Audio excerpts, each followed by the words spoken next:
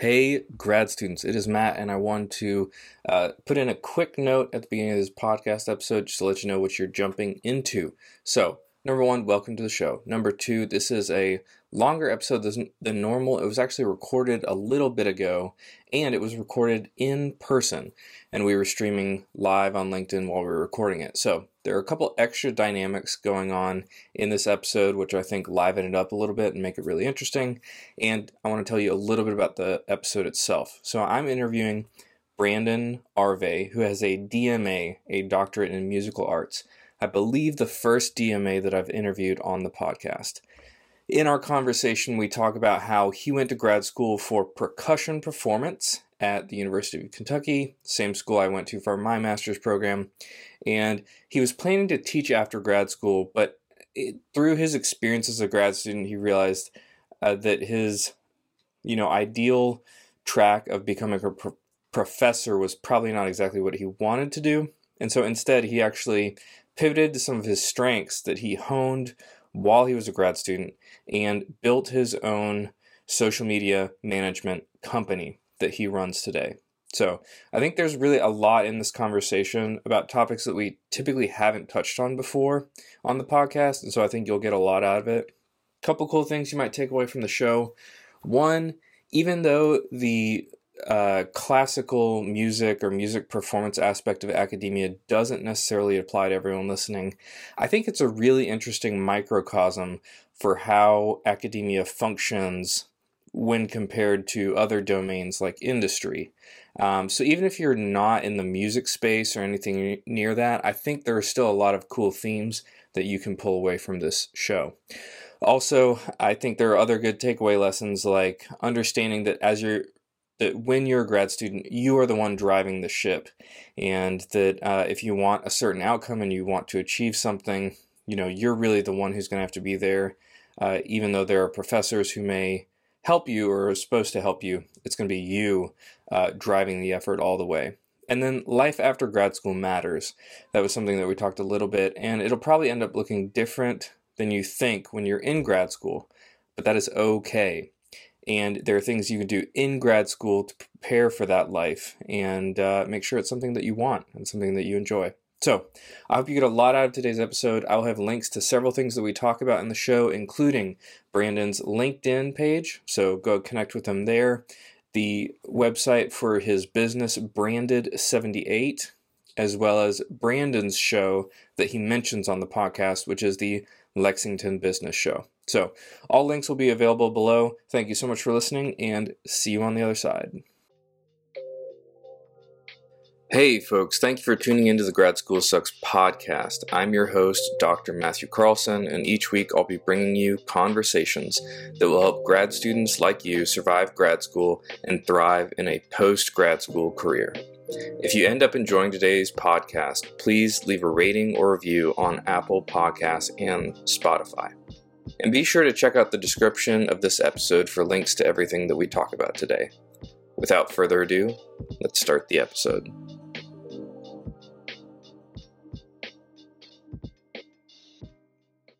Well, welcome to the Grad School Sucks podcast, the show for grad students who want to have a career outside of academia after grad school. Today, I'm talking with Brandon. Brandon is a social media manager, entrepreneur, business owner. No. If you could, Brandon, just introduce yourself. Sure. Talk about what you do, and then we can get into a little bit more about that. Yeah, so we just kind of hinted at it. I host the Lexington Business Show, which we actually do in this space. So it's kind of interesting, like I was saying before we started, like to be in the host seat as a guest. So that's fun. Got the Lexington Business Show, which focuses on interesting people in business, entrepreneurs, creators, athletes, musicians that are just doing cool stuff with content in business. So we've had everybody from Ken Coleman from like the Dave Ramsey Show, Rich Redman, who's a drummer for Jason Aldean. We just had Jason Moreno, who's the former videographer for Gary Vee. So really, and tons of local people as well. So trying to like bring outside influence and thinking into our market as well, because absolutely. So we're not just in a tight little Lexington bubble. And then, Absolutely. so that's technically under the umbrella of my marketing firm, Branded 78. It's a video production firm. We do everything from content creation, like for social media, video production for commercial and television. Yeah. Very cool. Very cool. It's a good time. Just to zoom out a little bit for the grad students who will be listening at a later point, we are in Lexington, Kentucky, and that's where I live, and that's where Brandon lives. And you, how long have you been in Lexington, Brandon? It's 10 years now. 10 years. Yeah. Feels longer. Yeah. But also to say 10 years seems like, oh my God, it's crazy. Yeah, I moved here in 2012 for school. All right. Yeah. We are going to get into that. Actually, let's just get into that first. So sure. You moved here to go to UK. What did you do at UK? Yeah, I studied percussion performance. So I got a Doctor of Musical Arts degree in percussion. Yeah.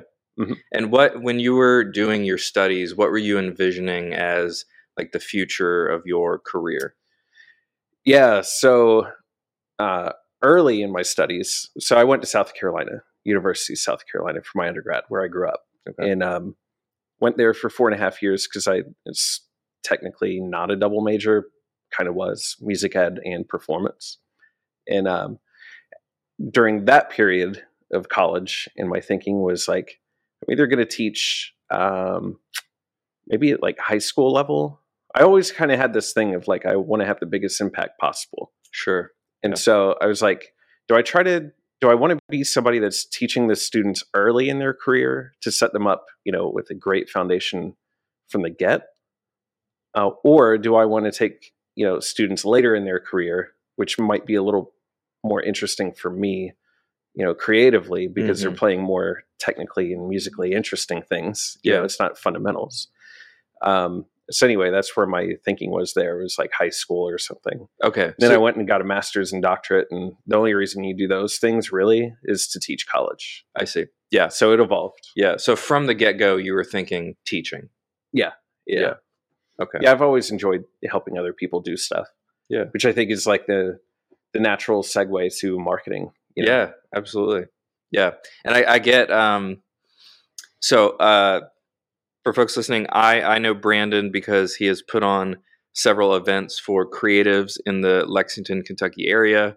And I just showed up one day. We started chatting, and I was like, "I make content for grad students." He was like, "Oh, I was a grad student once," and that began the conversation. Twice. That has happened twice. So going back to grad school, when in your experience in grad school did you experience like any kind of shift in your thinking about what you'd actually be doing after you graduate? Man, I think I always kind of had something that was uneasy or like I didn't have clarity about like the real direction. Yeah. Like I think because I was living so much in the four walls of our institution, and I wasn't the kind of person at that time to like really look beyond what was happening in the program I was in. Sure. I was very much just relying heavily on the experience and the influence of the people immediately around me. And so those were the things that influenced my perception of what, being a professional musician would be. And so I would follow like, the grad students, because if I was an undergrad, I'm looking at the grad students as like my next step, right? Yeah. And it's like, whatever they're doing, whether they're traveling the country, doing clinics or performing or playing in an orchestra, something like that, that was definitely something that influenced me and I wanted to do. But the more I looked at it, I was like, okay, I'm only doing that because I see them doing it. It's like, what is the real end goal here? I don't know if it's being a young kid or what, but it seems like young people always ask the question why, and they always give pushback, so I don't know if it was that or if it was me really just on a journey to try to figure out like what really is the intent behind all of this. But like, I just always ask the question like why about everything, like what's the real intent? I mean, now in marketing, I do that behind like an audience, well, what is the audience really getting from this? they're not going to come out and just tell you. You're going to have to infer and kind of figure it out, Yeah. Because if you're really going to serve them, you have to know why they're actually here, not why they say they're here, not why you think they're here, but why they're actually here, And I think that's what I was trying to figure out about myself. Like, why am I actually doing the things I'm doing? Which I didn't really get that clarity until I think part of the way through my doctorate. I got a lot of great business lessons from the professor at UK. That was like when I started to really, off the influence of him and the things that he's done, he's one of the most prolific people in the percussion community. And actually, I think this is his last semester. He's retiring. Yeah. But on the back of like looking through his worldview and understanding like from because he's at the top, he stood out. I wasn't around somebody like that before until I got to UK. And so everybody else is sort of living more in the middle of the community. He's living on top of the community. So that was the first time I really got to be like behind the scenes of what's it look like to actually be at the top of your game in what we do. And so really trying to pick his brain about everything, about business, about like you think about classical music because that's all it primarily was. He was writing and still is writing mostly like educational type things that are very rooted in fundamentals because there's some educational components to it, not something that's meant to be art. So he always called it's commerce, it's not art. And that was the first time I ever heard somebody in the creative musical space think about business more than art. So that kind of woke me up a little bit to like, okay, so this thinking is okay. Yeah. I should explore that more. What does that mean for me? So anyway, I don't know if I'm really answering the question that you asked originally because I've sort of gone down a rabbit hole. No, that was a good one. So in working under him, yeah, I'm really interested in I think a lot of people experience kind of an inflection point, either right before the job market, on the job market, after their first go round on the job market, when they're like, there just aren't that many jobs, or the odds of getting one are much lower than I expected. Yep. Did you have any point? Well, I guess first, did you apply for academic jobs at all? Like at the end of your? I applied in the middle of my doctorate. Really? Okay. Because a lot of the jobs would be like contingent on getting your finishing your degree 2-3 years, something after you accept the position. Wow. So, okay. Yeah, I mean, I had a master's at that point. And so I was applying to, I won the job at UNC Pembroke. And I applied to a handful of others. I got interviews, but didn't win them. Mm-hmm. And that whole process, I was going through the motions, but never felt 100% into it, literally UNC Pembroke, which is just across the border from South Carolina. That was the first job I applied to, really, and I won it, which is a weird thing because most people probably don't, get to either accept or turn down a job on their first shot, And so I feel like that was actually a great thing because it forced me immediately to make real decisions and to really come to terms with okay, where am I really at with this whole thing? Yeah. Because the whole time I was in school, it's okay, well, this is a 10-year journey. I'll go from my undergrad, master's, doctorate, and you're just in school, which you kind of know where you're going to be. You don't know which school, but you know what you're doing. Sure. But then at a certain point, you graduate and all that part of the journey is done. And you got to be real with yourself. What actually is next? Family, kids. Sure. Do those matter? Do they not matter to a person?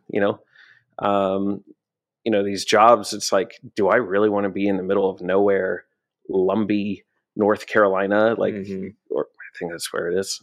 I don't remember at this point. It's a long time ago. But yeah, geography, it's do I really want to be here? What's the culture of this town? Is this a place I could really call home? Yeah. If I did, is it going to be for a year, or could I actually see myself here for long term? What are the job opportunities that are here away from just being here? What are the other musical things that I could do? What's available? What's nearby? What would I have to travel for?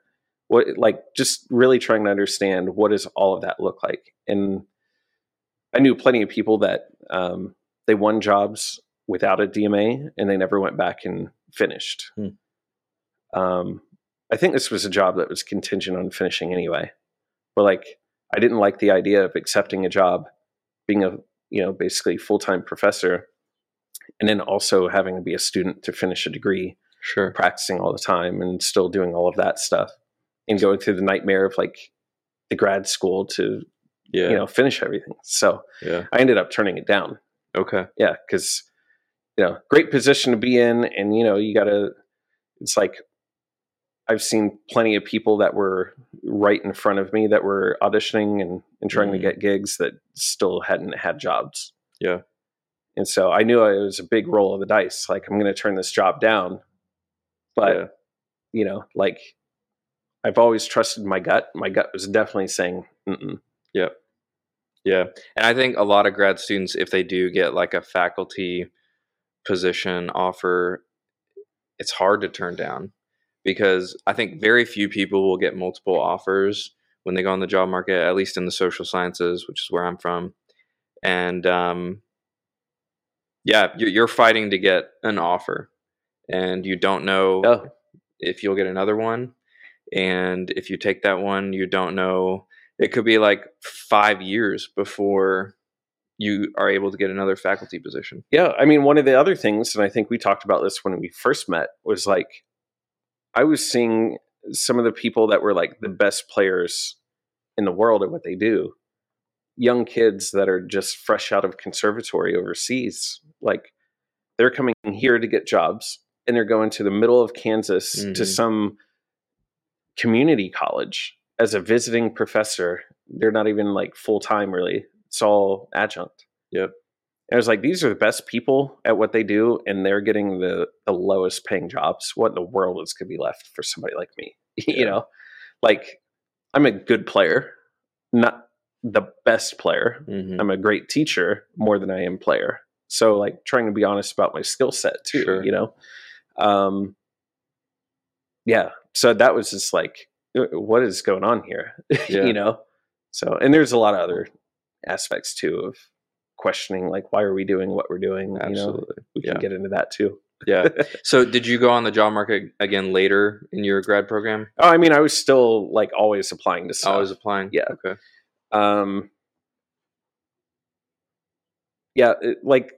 There would just be seasons of a lot of jobs, and then seasons of hardly anything, Yeah.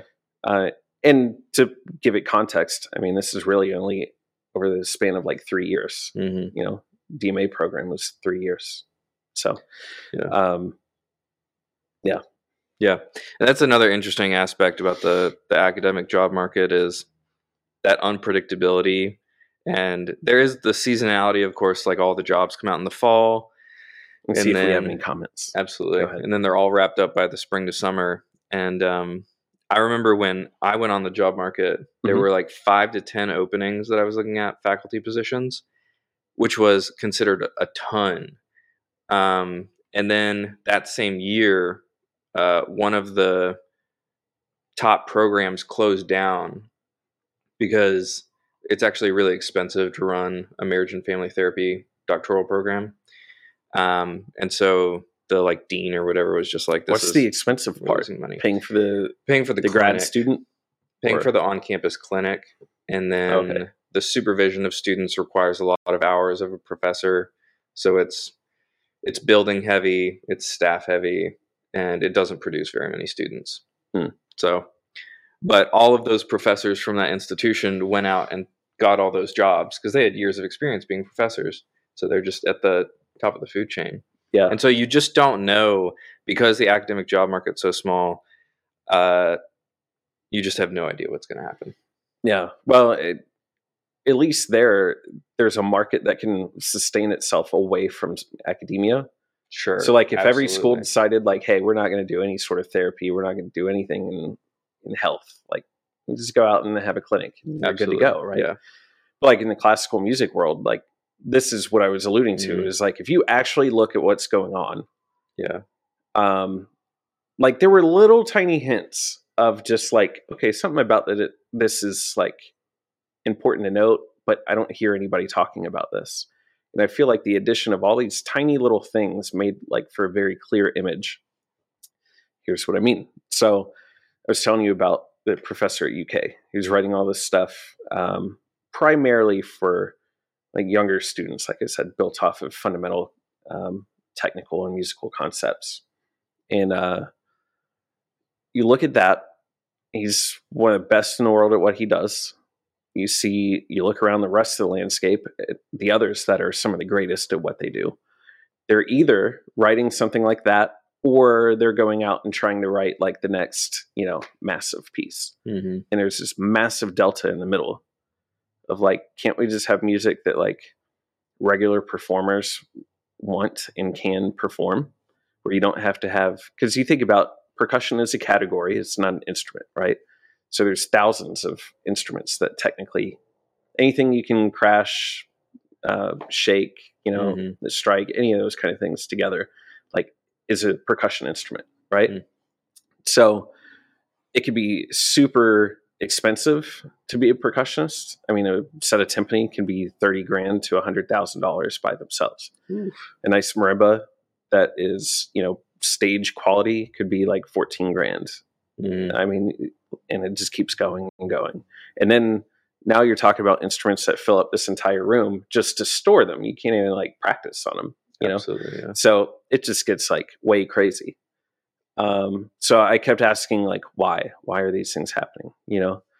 And it's like, if you're really looking at it, the more that you rise in grad school, the more you kind of get plugged into what the faculty are really doing and thinking and what's important to them. Absolutely. As a teacher. Yeah. And as a person that needs a job, not as a teacher or not as your professor, but as a person that's an employee, creative activity is one of the things you got to do on a regular basis for your 7 years journey of trying to be a tenured professor. So part of creative activity would be composing music, giving clinics, doing all these things. So the undergrads are looking at the professors, or actually the undergrads are looking at grad students at that next rung. What should I be doing? Because that's where I'm going to be next, right? The grad students are looking at the professors because that's where I'm going to be, right? So everybody's looking basically at the professors at the end of that food chain.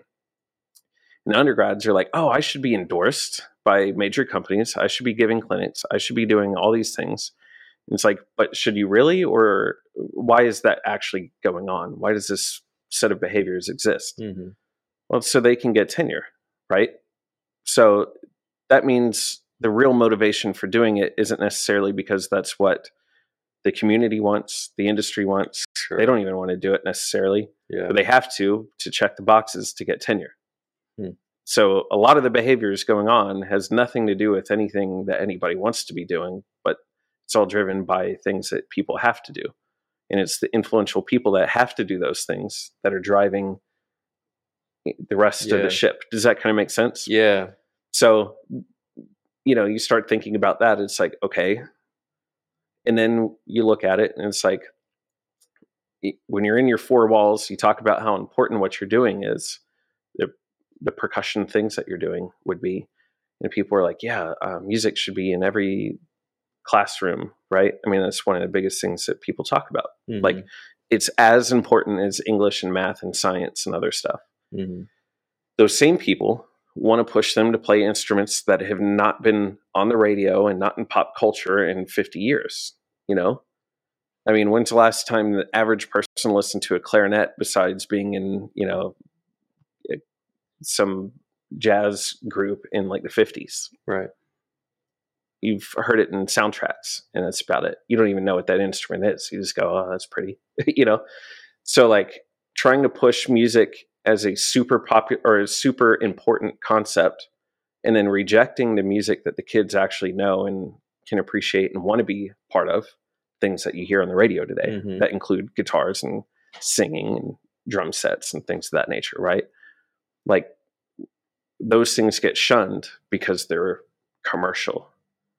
And what do? They try to install this classical thing that the average person on the street doesn't really care about. Right. That's evidenced by the dwindling audiences and the orchestras that keep shutting down, you know? Yeah. So you have that sort of divide of like, they're in their own vacuum in these institutions, like hyping each other up, like, yeah, classical music, yeah, we should do this, we should do that. Yeah. And there's not enough awareness that like most people don't care about that. So they try things like, I don't know if you've seen this, but they've done this for probably 20 years now, Beethoven in blue jeans. So they used to think that the classical orchestral experience was a turnoff because of the tuxedo and the stuffiness and the vibe. Interesting. Which I get. So they're like, yeah, well, just wear whatever you want. That's the premise behind that. Yeah. So let's take the stuffiness away. Wear whatever you want. You're still going to shut up and be quiet, and you're going to watch these instruments performed by people you don't know, composers you've not heard of, maybe, on instruments you've never heard. Cool. Yeah. You didn't fix the real problem. Yeah, the main thing is still there. People don't give a shit what you got to wear. I don't know. Can I cuss? Yeah. Oh, okay. Like, people don't give a shit about that, you know? Absolutely. Like, you're fixing the window dress. Like, you're not fixing the real issue here. Yeah. So anyway, they continue to have issues. And then, you know, here at Lex Phil, I think it's actually leading a lot of things, especially the former music director, Scott Terrell, who's now at LSU. But like, we were playing out at the Legend Stadium, playing things like Harry Potter and like with the movie playing, and you're playing the music, right? Picnic at the Pops. I don't know how many things, like Bugs Bunny at the Symphony 2, I think was like the first thing that we did. There's Raiders of the Lost Ark.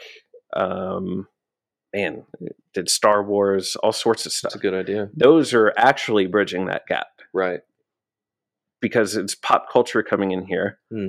People can dress how they want, act like they want. The music isn't the center, but it is at the same time.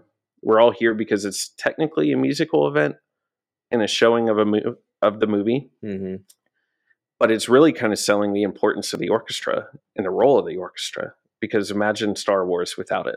And no John Williams. 100%. Because you actually can see, because you see them right at those events. You're sitting on the stage and the movie's behind them. Yeah. So they're right in front of you the whole time. It's absolutely genius. Yeah. So I feel like that's been pretty successful. And Lex Phil's been doing that for years, which is really cool. And another part of that particular thing is like, when you walk on stage for a rehearsal and they bust out the classics, and it's like, cool, we're going to play this Mozart 39 symphony. And it's like very high classical, very what you would imagine to be classical music. This is. And so very hoity-toity, that sort of thing. There's a vibe in the room. There's a vibe in the room of elevation, of expectation. Also kind of felt like nervousness in the room, and just like, frankly, stick up your butt kind of vibe. Yeah. You know? And I'm talking in rehearsal. There's no audience here. You're not on stage. You know? You're rehearsing. But there's still something that's like arrogant about the room. And it just, like, you could see that in people's faces and how they interact and that kind of thing. Flip that, and you're going to a Star Wars rehearsal so that you could play, you know, at the end of the week with the movie. And everybody is happy. Everybody's loving this. There's smiles everywhere. It's a totally chill thing. We're all having a great time, and we haven't played a note of music yet. Yeah. Like, okay, take note of that. Where does that come from? So we're pushing all this classical stuff. Right. That even the people in the room, which are the people that are most invested in this community, don't seem to genuinely enjoy. Yeah. But then when we go to play the film music, everybody's genuinely interested in this, but we reject it out of commercialism when it comes to like the private studio. Yeah. What are we doing? Yeah. You know, and at the end of the day, I think it's just so much of like, well, I don't want to go against what is traditionally done.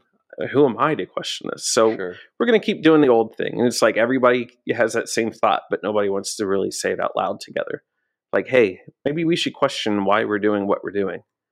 Mm-hmm. I mean, it's just, I have countless kind of things, anecdotes, you know? Yeah. And so it feels like your perspective on...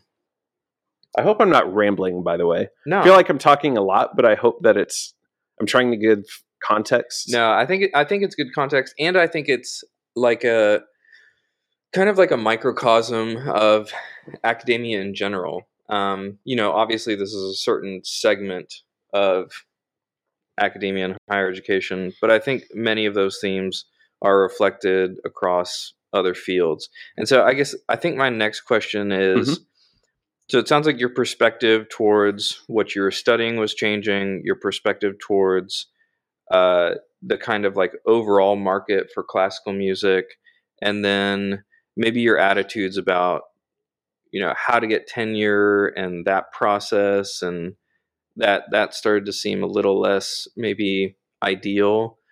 So when did you start thinking about other opportunities? Because I know you went to grad school because you wanted to teach, right? So when did you start thinking about, well, maybe I should do something besides what I've been planning to do for years?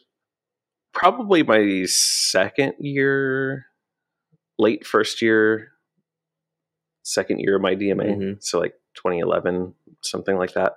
Okay. 2011? No. When did the social media thing like pop up in your head? So that was, I joined Facebook in like 2005. Because remember, Facebook, like it started as a invite only thing, and then it was colleges only, and then you could invite high school students, and then it was students, and then it was everybody. It's like this progression. I joined when it was college only, I think. And so that was like the first, I was on MySpace, but didn't really care. Sure. Had the like Live Journal account back in the day, or Zynga, or whatever those things are. I don't even remember them anymore. So like those things were on my radar, but they were just like, fun things. I started seeing opportunities of like sharing stuff, connecting with people that like, well, high school is over. We've now scattered around the country going to different schools or in jobs or whatever. And so very quickly, it's obvious the value of social, being able to stay connected with people that you know. And remember, this is back in the day of chronological feeds and things. So you actually got to see what your friends were posting. Right. Every friend, doesn't matter whether you engaged with them or not. If they posted something, it was at the top of your feed the moment it posted. I remember those days. So, which is what people have been screaming to have return. And I don't understand why they want. It's wild. It'll go back. But anyway, so like that value of like connection was pretty clear. And then I think over time it was kind of obvious, like watching other people in the industry, the music world, using that as a networking tool.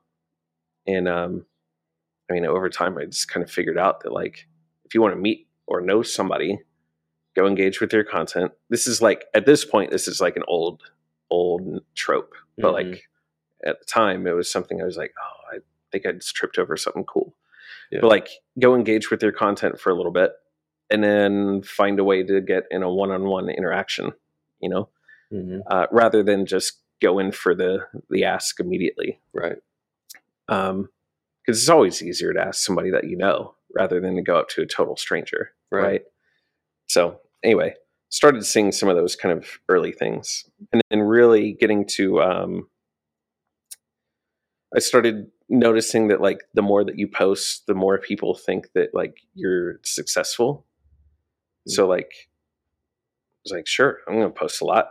Yeah. I'm rehearsing. I'm doing this. I almost treated it like a vlog of sorts, not thinking of it that way, but looking back, that's kind of how it functioned. If that makes sense. You're posting your personal journey, like as a grad student and musician. Is that what you're saying? Yeah.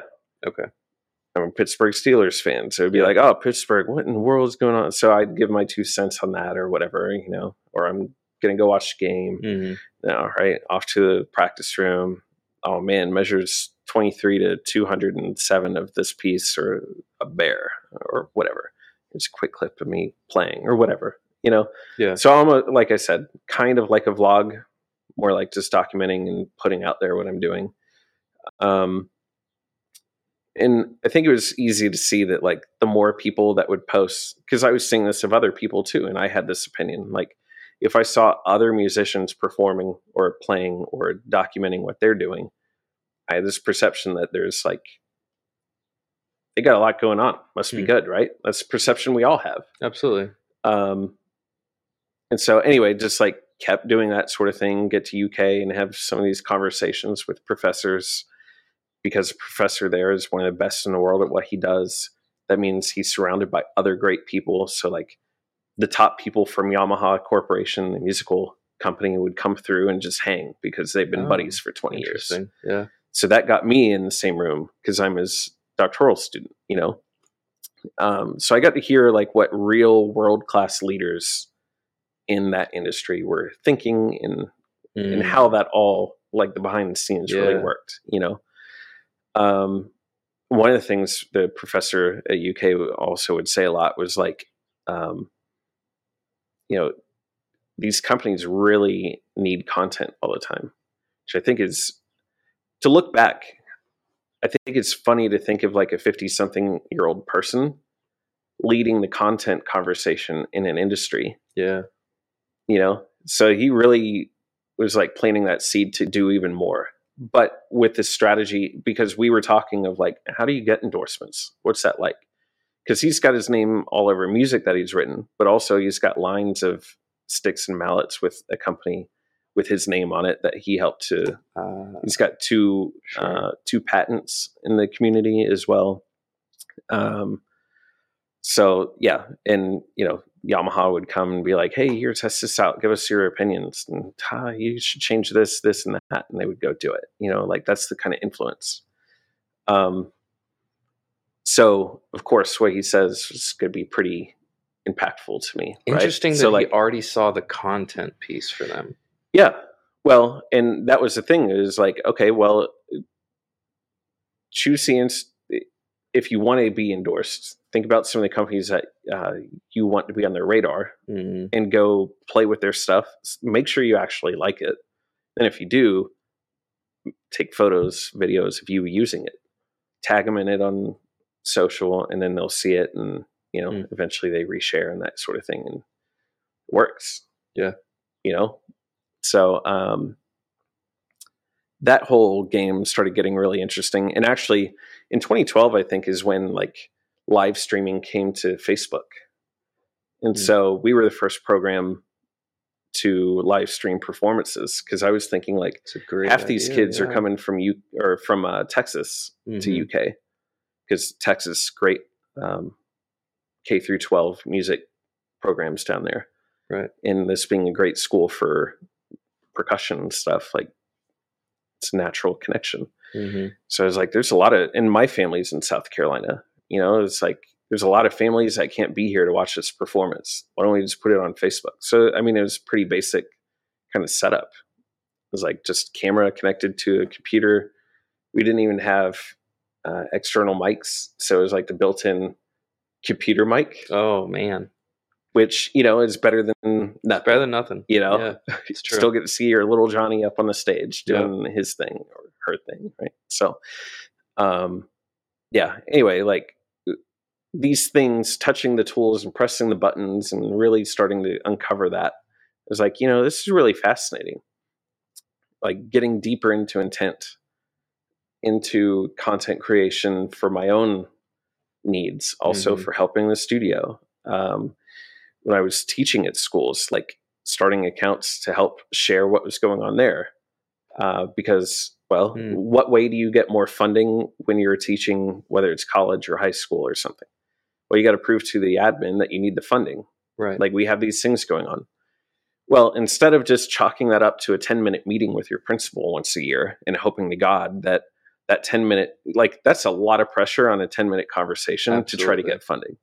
So if you could prove your worth and value throughout the entire year by just documenting it and showing it, then it's there. Makes you know, a lot of sense to me. Okay. So yeah, so I was having a lot of fun doing that stuff, and I was also getting, you know, having those questions over time of like, is this really what I want to do? Do I really want to be in the middle of nowhere, North Carolina or Kansas? Why are we even really doing some of these things? Because like, if we're here to actually serve, why aren't we serving the students the way they want to be served? Why are we sort of dictating from the top?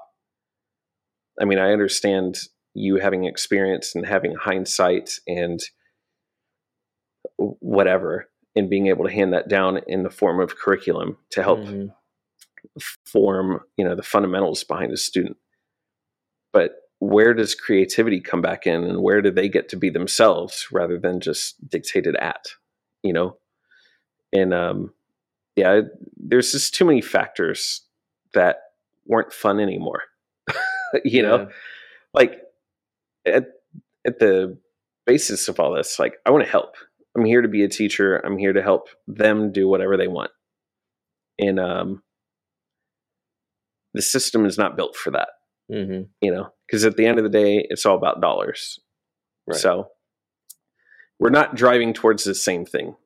Yeah. And so that's a big friction, So, and also at the same-ish time, my wife was doing some retail work. So I was helping her, taking the same concepts of sharing what you're doing and like absolutely putting that out there so people know that you're there. They know what it's all about. They know where to find you. They make a connection with you. You're selling before you ask, And so anyway, like, long story short, not really short, but long story long, I guess. I was having more fun helping her and some of the programs build their social stuff than doing any of the musical stuff.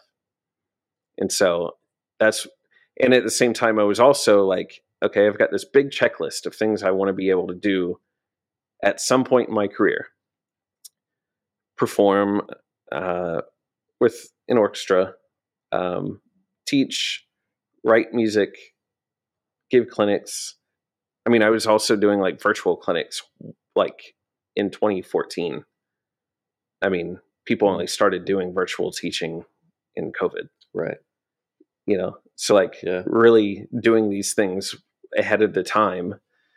I was having fun just doing all that stuff. Yeah. So it only made sense. Oh, and that's what I was getting at with that checklist. I basically checked all of those boxes as a doctoral student. I didn't even graduate yet. It's teaching drum corps, teaching college, teaching all these things. Were they at the like top places? No. I didn't necessarily aspire to be at the top places for each one of those things, but I just wanted the experience of doing those things. And it's like, cool. Well, I've made it, if you will, like that list happen. Am I fulfilled? And the answer is, well, yeah, like it's fun. But then when I really looked at it, I was like, but my wallet is absolutely empty. Yeah. It's like I'm teaching 26 contact hours with students, which is 4 hours away from full-time teaching. 26 contact hours teaching drum corps, teaching orchestra, playing an orchestra, traveling, doing clinics, doing all this stuff. And then it's like, I have $1,800 a month in my pocket. Are you kidding me? Yeah. Like, what in the world did I get in debt and do all these things for to make what I could have made just working at Walmart part-time? Yeah. And so then not only is it just like a career question, now it's a life question, like, what are you going to do about that? Does simply just going to better versions of those things that are on that checklist, does that really fill the gap financially? No, because it's still a creative space that relies heavily on the institution to pay you. Everything else is a nonprofit. Right. Orchestras are basically nonprofits with grants and other things that help, and community things to help pay for that, So they're always penny pinching. Anyway, there's like a very hard stop at like where you can grow and get to. Yeah. And so then you have to have real questions of like, okay, well, crap. They've got a mountain of debt. My doctorate was paid. Well, this is wild. My doctorate's paid for. Undergrad was essentially paid for. paid out of pocket for my master's in like heavy six figures, still in debt. Like, what? How in the world does anybody else do this? Yeah. Like, this is wild. And they'll write those loans for whoever wants them. Oh yeah. I mean, it's just, you press the button, right? Yeah. Do you want to accept or decline? Accept. Cool. Well, that was easy to spend $84,000 on. Yeah. So anyway, it's like, eventually you go through all this stuff and you're forced into having real conversations. Like, I hate having $1,800 in my pocket and that's it.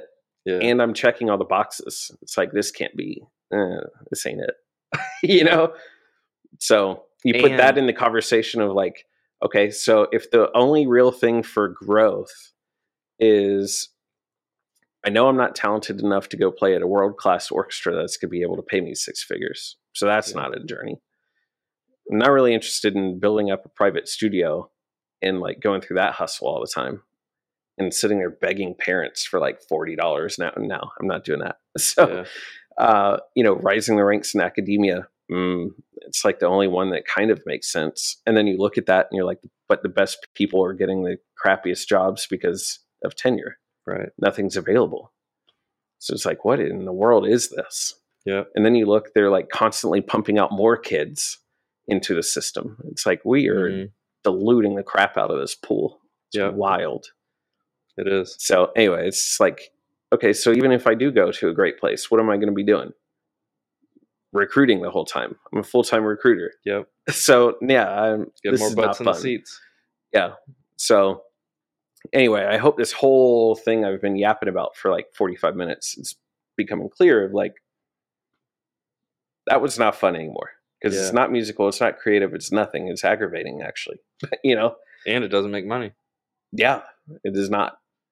And it's like, also, I sort of mentioned this before, it's like, and even if we are, like, is there even an audience out there that's watching? Mm-hmm.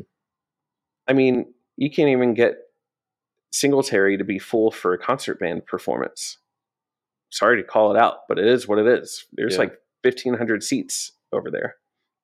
You can't even get the area band directors who are in this area the most vested in that community.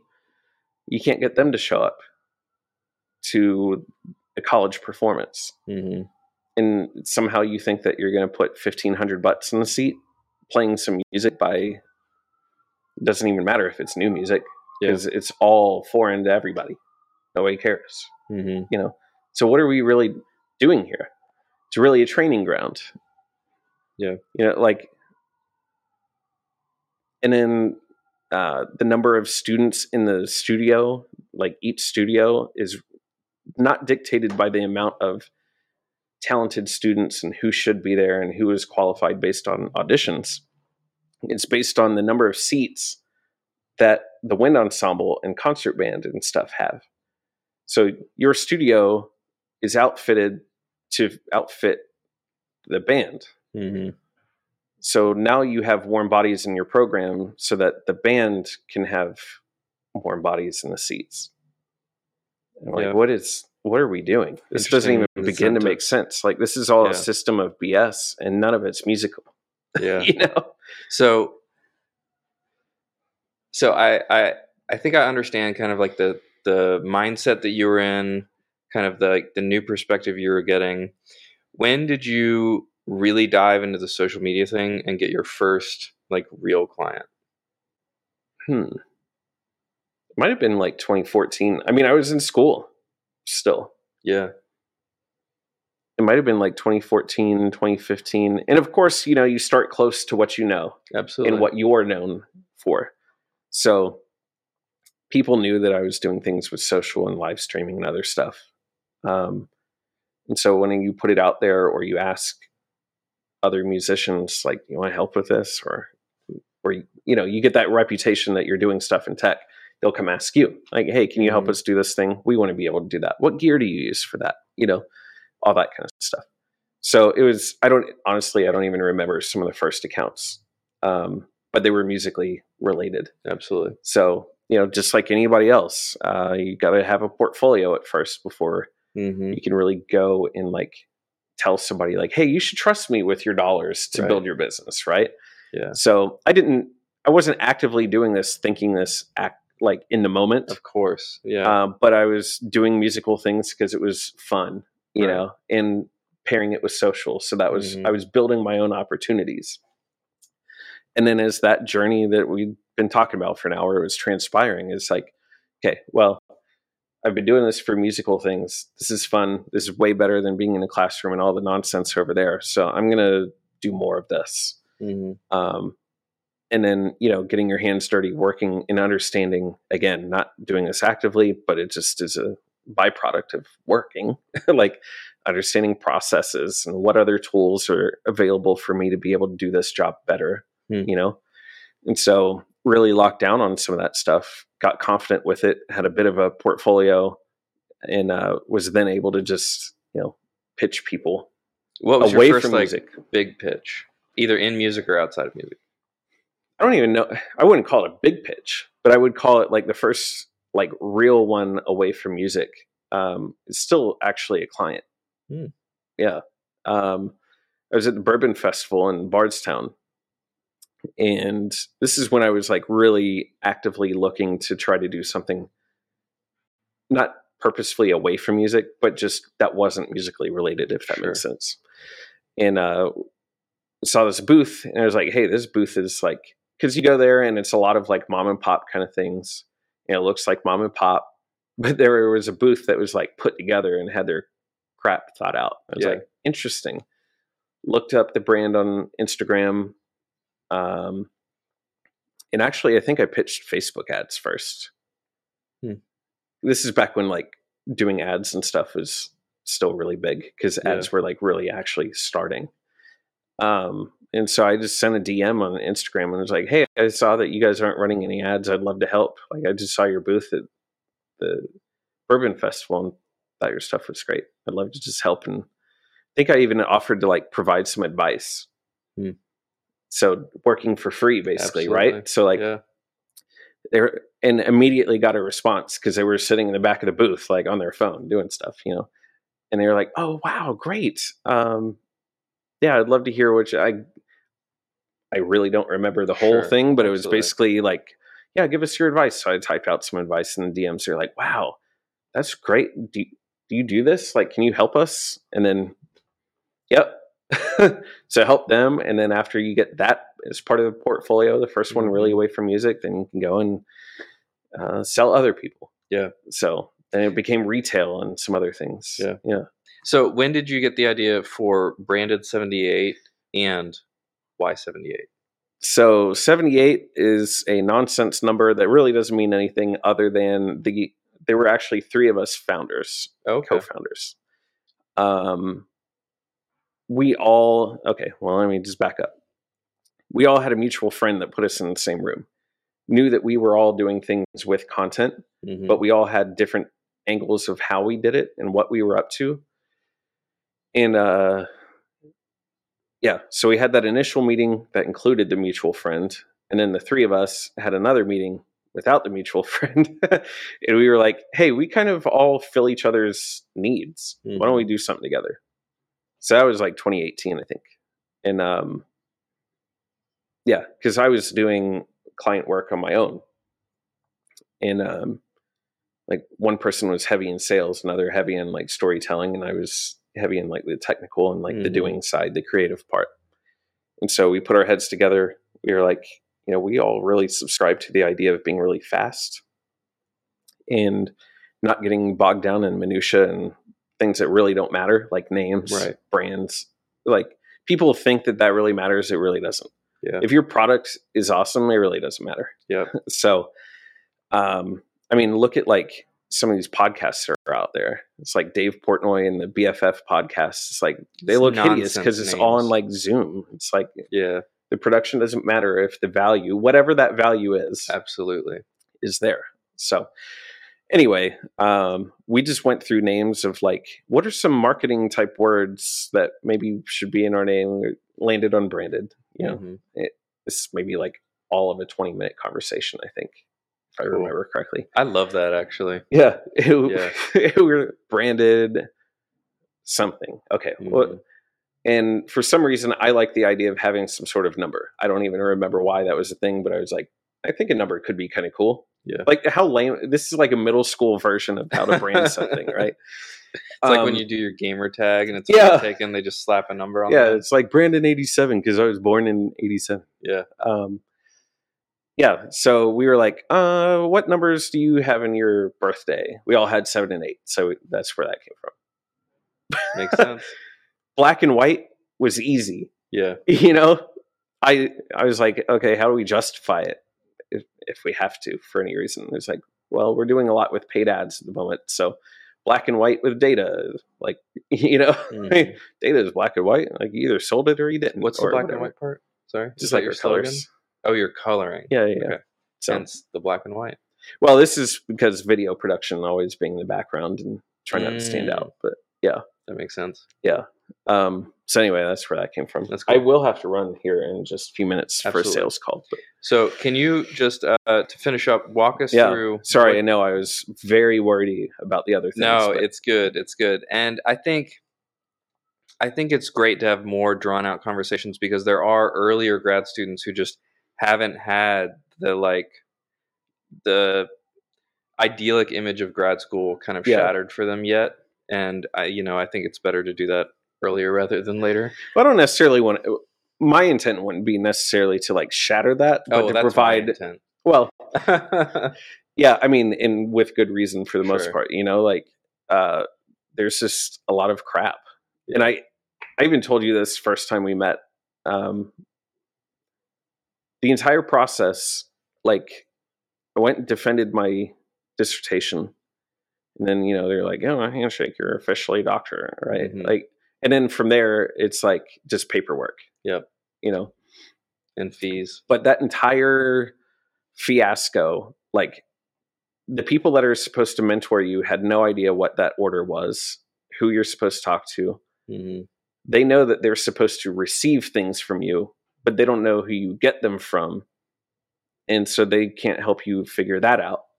So anyway, like my only advice, actually not only, but primary advice for somebody, at least maybe at the end of their journey in grad school, would be like, you have to drive the entire ship. And actually I'd want to know that from the get, you know? Yeah. You're about to get into something that all the professors know that they have some role in, but there's no like master. Well, now there is at the music school, but it's probably not even relevant anymore at this point. Mm-hmm. Oh, this is what I was saying. Like when I got to the end of my journey, I put together a whole thing of like, here was the timeline and here's who I had to go to get this paper by this date, because it was never like a particular date. It was always a window of time. Mm-hmm. We need to have this piece of paper before like 6 weeks before graduation day. Mm-hmm. We need this one 2 weeks before you get that paper put in. And so it's a whole lot of like making your own deadlines, you know, based off of windows and nothing firm. So once I put that whole thing together about where do you get this? Do you go to the grad school? Do you go to the director's office? Do you go over here for that from your major professor? Do you get that from your committee? Put that into a whole thing and presented that and gave that to them. And I don't know if they officially used it, but they were like, this is gold. We need this because we don't have anything like this. And I'm like, this is what you do. How do you not have this? Yeah. Well-run business would have it. Yeah. Speaking of well-run businesses, so for grad students who, let's say there's a handful of grad students out there who do want to build either their own social media brand or someone else's. Mm-hmm. I know science communication is big with my followers, and side hustles is another thing.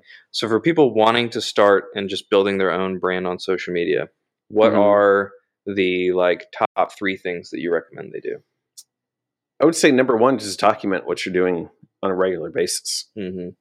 And don't assume that what you're doing is too mundane or not interesting, because there's an audience out there that does give a shit. Yeah, they do.